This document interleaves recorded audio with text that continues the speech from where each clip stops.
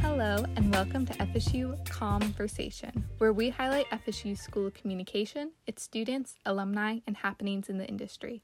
We're your hosts, McKinnon Bell and Sakari Baker. I'm a graduate student in Media Communication Studies. And I'm a graduate student in Public Interest in Media and Communications, and we're both Directors Ambassador for the School of Communication.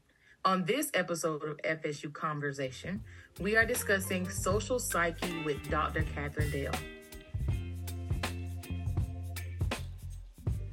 Dr. Dale, thank you so much for joining us today. I really appreciate you taking the time out of your busy schedule, especially as we approach final season. I know this time of the year is chaotic for everyone, so anyone tuning into this episode as well, thank you for tuning in amidst your busy schedule and maybe using this as a study break.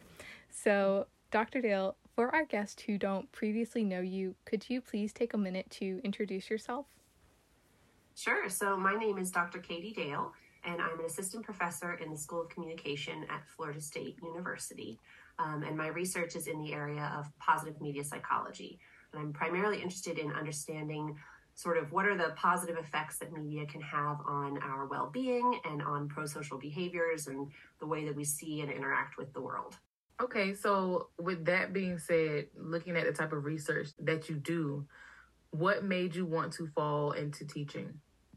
That's a really good question, and I actually had no intention of ever being a teacher. My mother is a teacher, my grandmother, my great-grandmother, and my, mother, grandmother, great-grandmother, great-great-grandmother, all teachers. So I grew up knowing what a difficult profession it can be, and I always said, that's not the field for me. I will not be a teacher. I will do something else. I will be anything but a teacher. And then I, after graduating from college, got a grant to teach high school in South Korea. And it was just a one-year thing.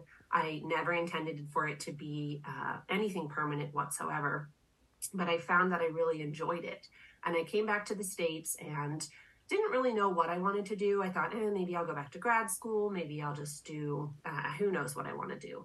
And so I went back to working at my summer camp that I'd worked at for a very long time and worked there as a year-round employee and realized what I really enjoyed doing was working with the college age and graduate school age populations at camp and teaching them in their orientations and helping them kind of find their passions at camp.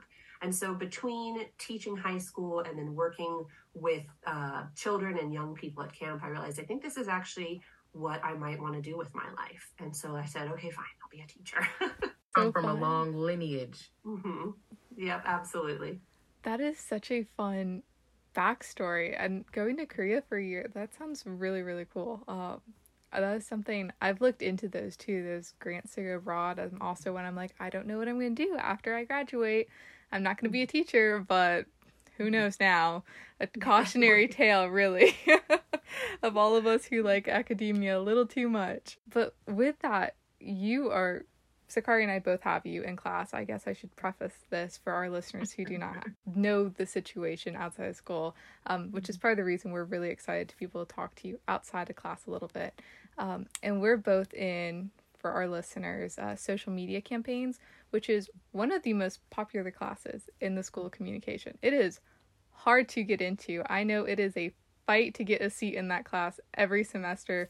No joke. This is like my third semester trying to get into the class, and I finally got it because it was the first one I went to register for, and I was like, win! I was so excited to get in it.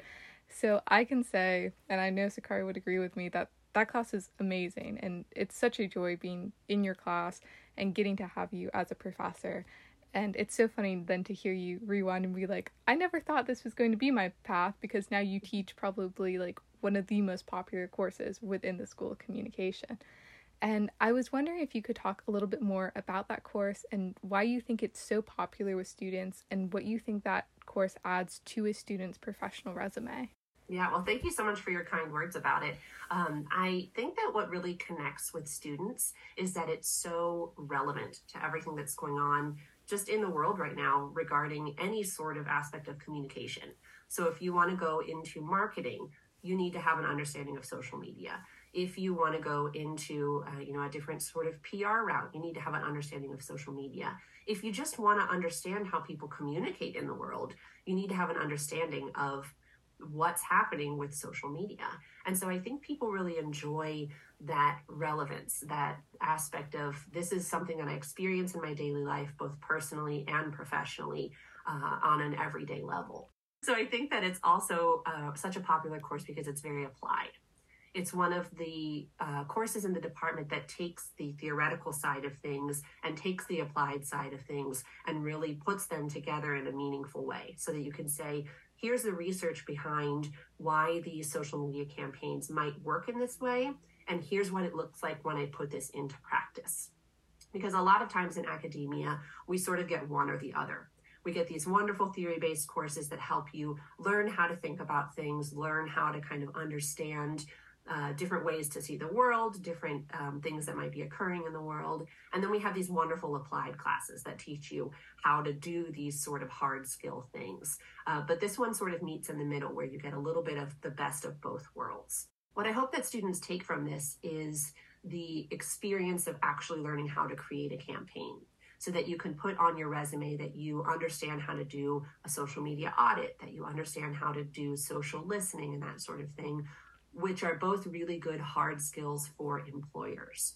On the flip side of this, it's also entirely okay with me if at the end of this class, a student says, you know what, this was a great class, I loved it, I never want to do social media stuff again, because this class can also provide a really good, safe space for students to sort of try this on as a potential career, to understand, okay, there's a lot more that goes into social media than I would have expected. And so maybe people think, oh, this is something I love to do every day. Maybe I could do this for a career. And then you realize, wow, there's just a lot more to this than I thought there was going to be, and I don't enjoy it. That's totally fine with me too. So I think that, you come out with these wonderful hard skills, but you also come out with an understanding of, is this the career path for me? Or am I just going to leave this to somebody else and respect the work that goes into it from afar?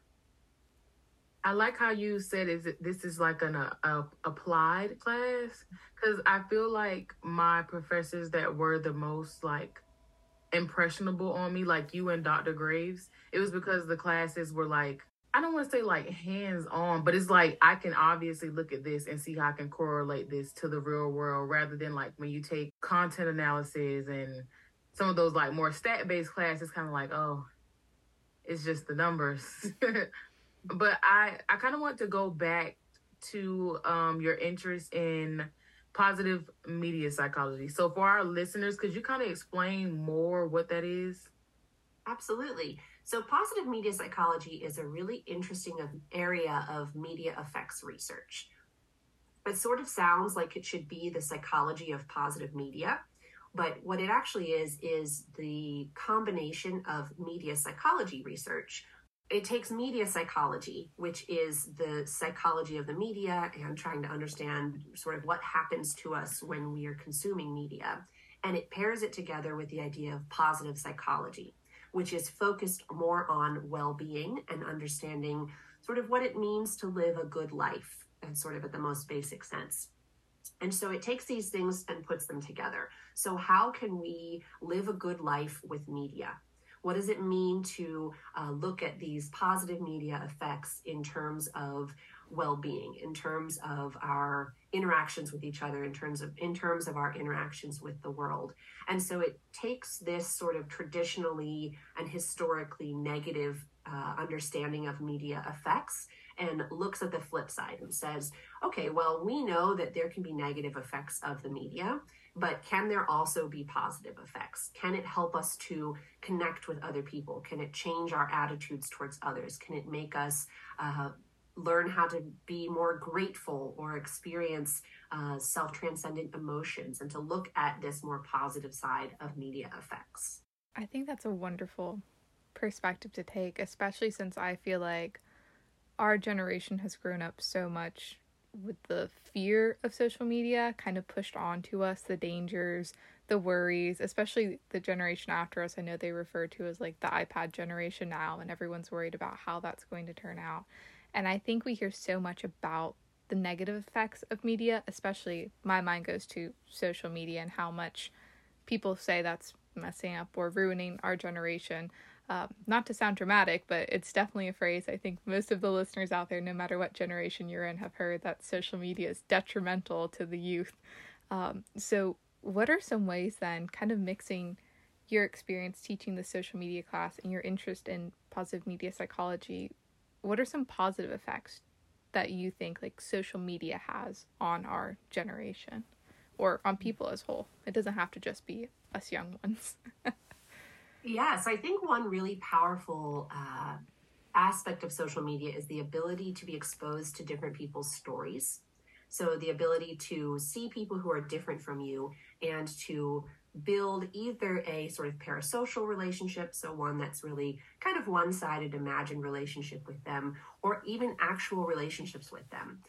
So to be able to build relationships with people who are different than you that you might not have access to in your everyday life. So maybe you haven't met a lot of people who are different from your racial or ethnic group. Maybe you're not around a lot of people who have a different sexual orientation than you do. And so if you can hear people's stories and get to know who they are as people, that's going to open up your mind to the possibility of interacting with them, of being friends with them, and it's going to improve these intergroup relations. Now, that's a very rosy picture.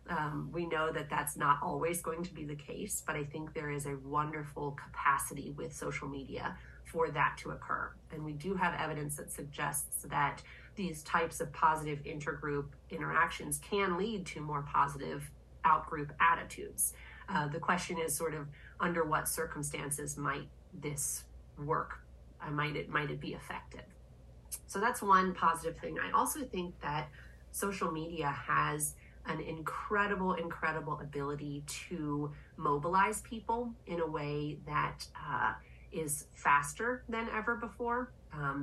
We still have to overcome the barriers to action that we talk about in the social media class all the time. But I think that there is a wonderful ability of social media to help us to overcome some of those barriers in a way that's unique. And I have a very silly example for you. So it can sometimes just take one single video to change someone's whole mindset about something.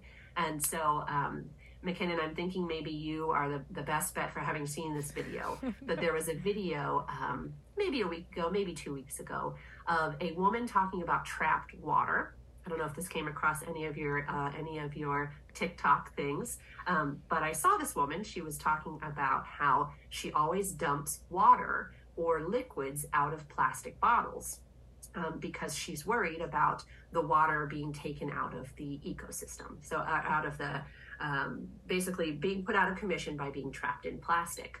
And it went viral, and I would say it was kind of in the mid-range of virality. You know, we're not talking 100 million views, but we're talking enough that other people were talking about it. And with this single video, this woman has sparked this entire conversation about what healthy water ecosystems look like and what we can do to help this trapped water. And I just saw a TikTok maybe yesterday where I was a woman saying, I don't know about you, but this trapped water is now my Roman Empire, referring to, I can't stop thinking about this. It's just on my mind all the time. And I share this example because it was so true for me, because now I see these water bottles and I want to go free the water. So it just takes this one video to have a massive impact on the way that people think about things, the actions that people want to take. Now, again, this is a very rosy picture of things. There are negative effects of media and social media, but I just love this possibility that you're just sort of one video away from changing a person's whole way that they're thinking about it. I love how social media now is like a different form of like advocacy and like campaigning for things. Like when you were talking, I don't know why I thought about like, what would it have been like if social media was around when everybody wanted SeaWorld to Free Willy?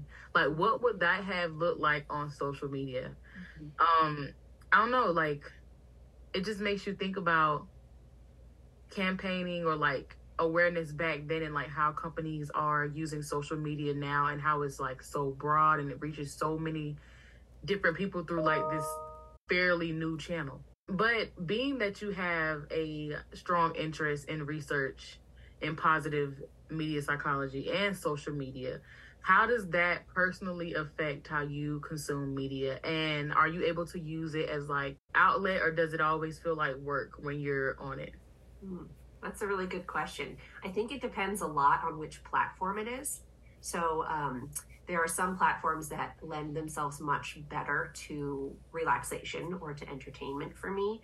And then some of them I only really use because I feel like I need to understand what's going on with them. So that if I have a student group that's asking, oh, hey, how do we use this specific platform to do this? Or do you have any examples of this, that I'm prepared to answer those questions? Because social media changes so often that this is not a class that I can, get set up and then teach the same way for the next 5 years. I have to always be aware of what's going on and always update this class. But that being said, I think I probably consume media relatively normally, with the exception of a lot of times when I'm watching things. If something makes me think in a certain way, or sparks some connection with my research, I sort of make a mental note of, oh, this might be a really good stimuli for a study. Or, hey, I wonder sort of what's happening. Why is this making me think this? Why is this making me feel this way? And it makes me then think, oh, I could design something to try to figure this out. So I would say it's like a normal person consuming media, except like nerd level when it comes to thinking sort of on the higher side of things, of how is this affecting me? How is this affecting other viewers, and that sort of thing.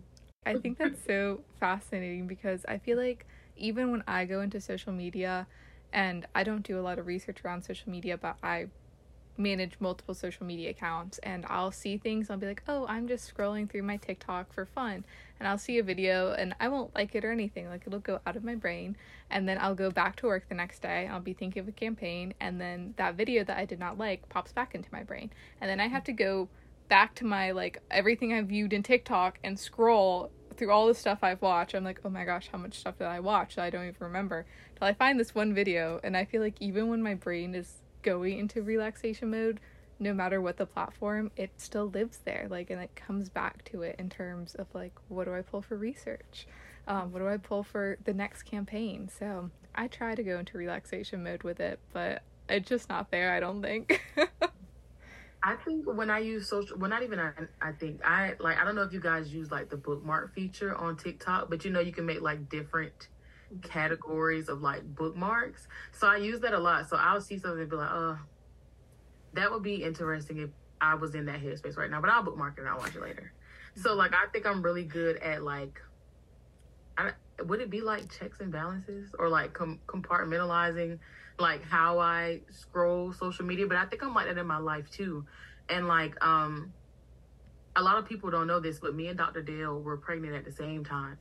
Like, our kids aren't that far apart in age. And it just made me think about like, when it comes to like compartmentalizing and juggling, how do you juggle being a professor while also like maintaining your personal life and being a mom? Because it is so hard doing it as just a student. So I can only imagine like what it's like doing it as a professor. It's incredibly difficult, and I wish that I had a really good answer for you, that I could say, here's what I've done, and it's totally worked, and it's amazing. But I don't have it figured out yet. I'm still working on that. I would say that it helps immensely to have an incredibly supportive partner who helps me to balance out finding time to do work things, and then also saying, hey, let's not miss this incredible thing that's going on with our daughter. And so it's really helpful to have a wonderful partner who supports me. And then it's also just a lot of doing whatever I can with time management. And I have to give a shout out to the scheduling feature on Outlook for sending emails, because when I'm awake at weird hours and trying to respond to emails at midnight or at 5 o'clock in the morning when she has me up, I can schedule it so that people don't think that I'm responding at very weird hours, and they can receive those emails at totally normal business hours.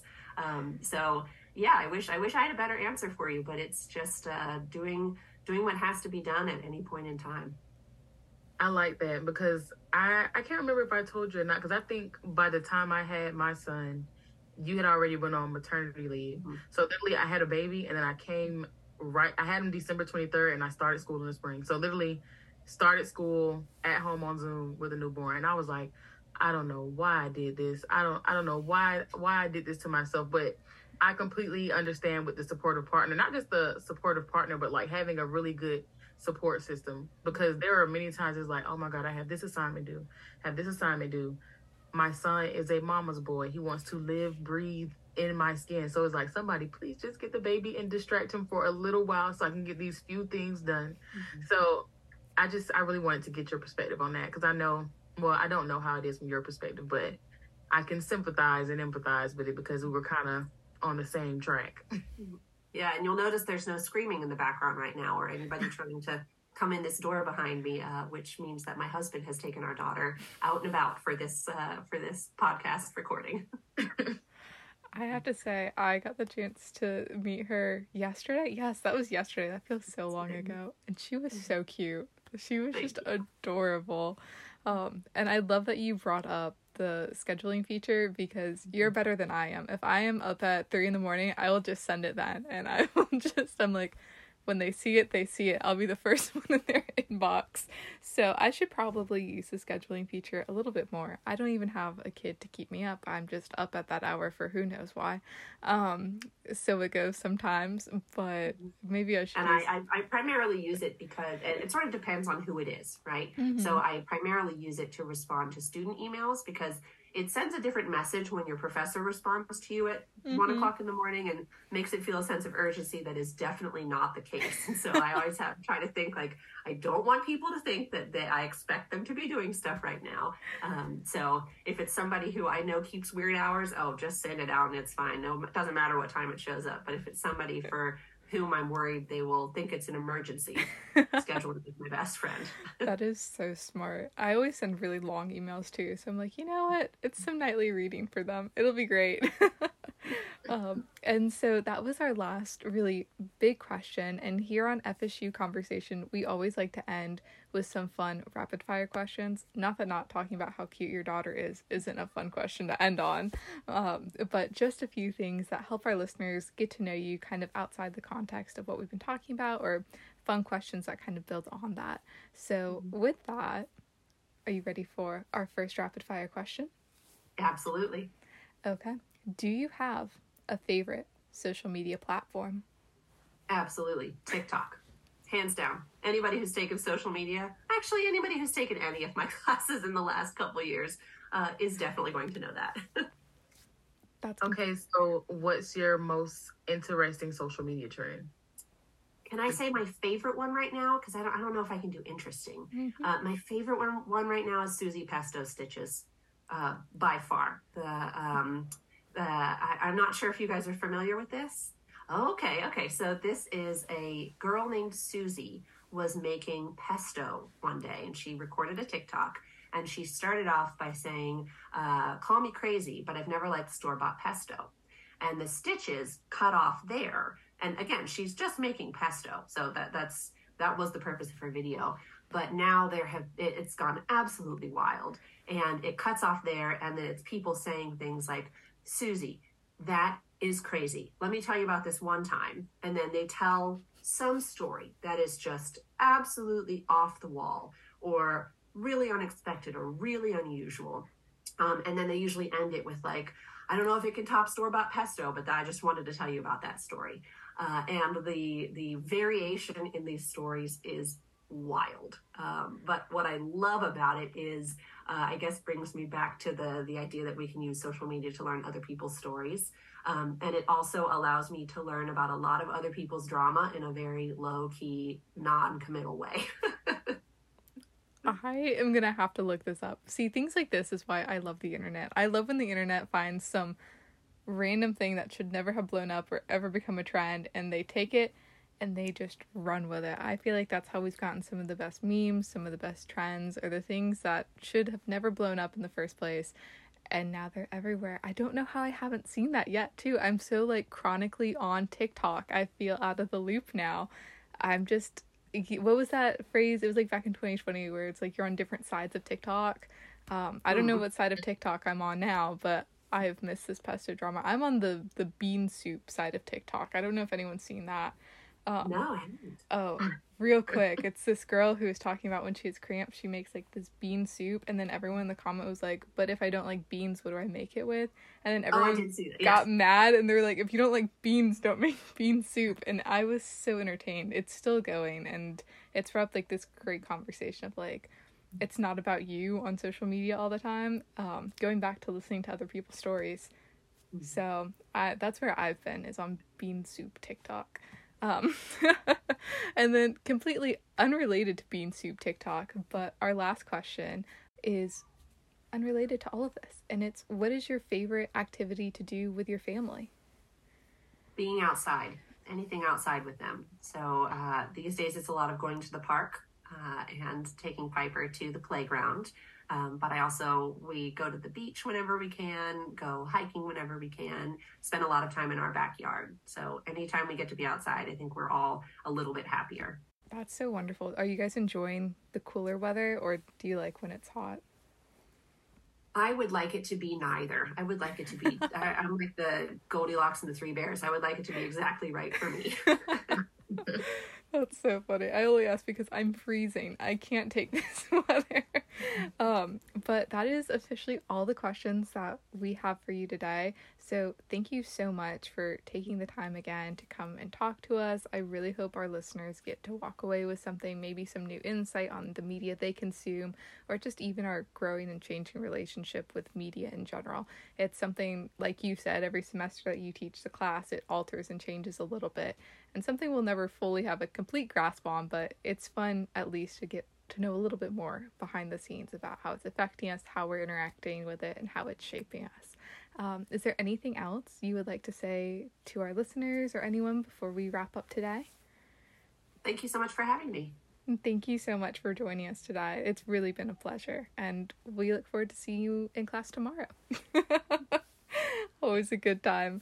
Well, thank you so much, and thank you so much to everyone who was listening today. And we will be wrapping up for the semester soon, but no worries. We will be back in the spring with more podcast episodes for all of you. Thank you, everyone.